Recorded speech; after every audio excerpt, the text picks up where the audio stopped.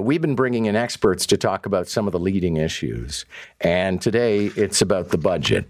And I don't know that enough attention has been shed on the budget because most people just don't care. I don't think people see a connection between the services they demand of their governments and the taxes they pay in order to pay for those services. Murtaza Haider is Director of Research at the Urban Analytics Institute at Toronto Metropolitan University and joins us now. Professor, good morning. Good morning. Okay, let's begin by sort of getting a grip on just how dire Toronto's finances are because, with the feds not stepping in, I don't know where the money's going to come from, and we're pretty deep in the hole. That is correct. I mean, look, the problem is not complicated. It's simple in explaining it. It's very difficult to solve it. The problem is that you have a budget of about $16+ billion. That's how much it costs to provide services to Torontonians. Now, the challenge is that the revenue that the city generates falls short of it. I mean, right now, the estimate is about $1.5 billion is short because of the gap between how much the city earns and how much it spends. Now, the second big challenge is that the city relies primarily on property tax and transfers from senior tiers of governments as revenue sources. And the challenge is that neither the property tax increase is a viable promise or solution for those who are running for the mayor's position, nor the mayoral hopefuls have any say or control over the other tiers of government to say, I will be able to secure a deal with the feds or the province. So it's an impossible position to deal with the budget. In fact, to be very honest with you, if this was not a mayoral election, then the same 6-7 people showed up for job interviews to be the CEO of a firm that is losing money. All the solutions that they have proposed to solve that problem would be completely useless and be identified and told in point blank rate that your solutions don't work, and they wouldn't be able to secure a job as a CEO of a private firm because the solutions they're proposing and to the budget deficit or the budget gaps, they don't work. And lastly, it's not their fault either. Think about it. For every dollar that we pay in taxes in Canada, only 10 cents or so accrue to the local government, to the municipal government. 90 cents or 90% of our taxes go to the province or to the feds.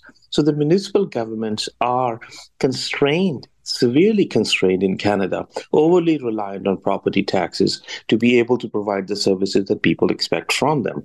And that is the real problem that we have to fix. We have to provide municipal governments new own source, buoyant sources of revenue to be able to deliver municipal services. So it's not a statement on the candidates. It's just the reality is that our taxation system is biased against local governments. All right. So are there any of the candidates who have, if none of them have a real plan, is there someone who has the better plan? I can't say that someone has a better plan. They have attempts to it. But anyone who's telling you that they will not raise property taxes, I would be very careful with those plans that are promising no property tax increase beyond inflation levels. The reason is that property tax revenue is the largest source and a source that the city has control over. So I think if there's a gap and that continues to be of $1 billion or so, then property tax rate hikes would be the only viable solution or only practical solution to at least address partially that deficit. So those who are promising no tax hike, I'll be a little careful with those promises. Okay. Well, some of them are being very open about tax hikes. But one last question for you, Professor, and that would be, what about those who would argue, I'm going to find savings? It's the old gravy train. Oh, yeah. Well, we were on that gravy train a few years ago, and we had to disembark rather disappointingly. There's not much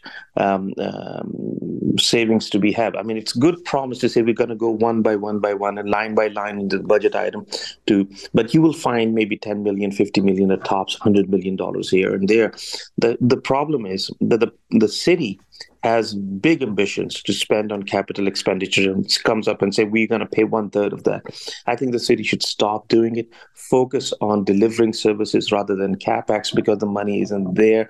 Don't promise big, don't dream big on building infrastructure. Let infrastructure be the concern of the province. Why? Because according to the Canadian Constitution, municipalities are the creators of provinces. Let provinces worry about bigger expenses and let the cities focus on delivering services that people expect from them. Thank you very much. Appreciate this. My pleasure. Take care. Murtaza Haider is Director of Research at the Urban Analytics Institute of Toronto Metropolitan University.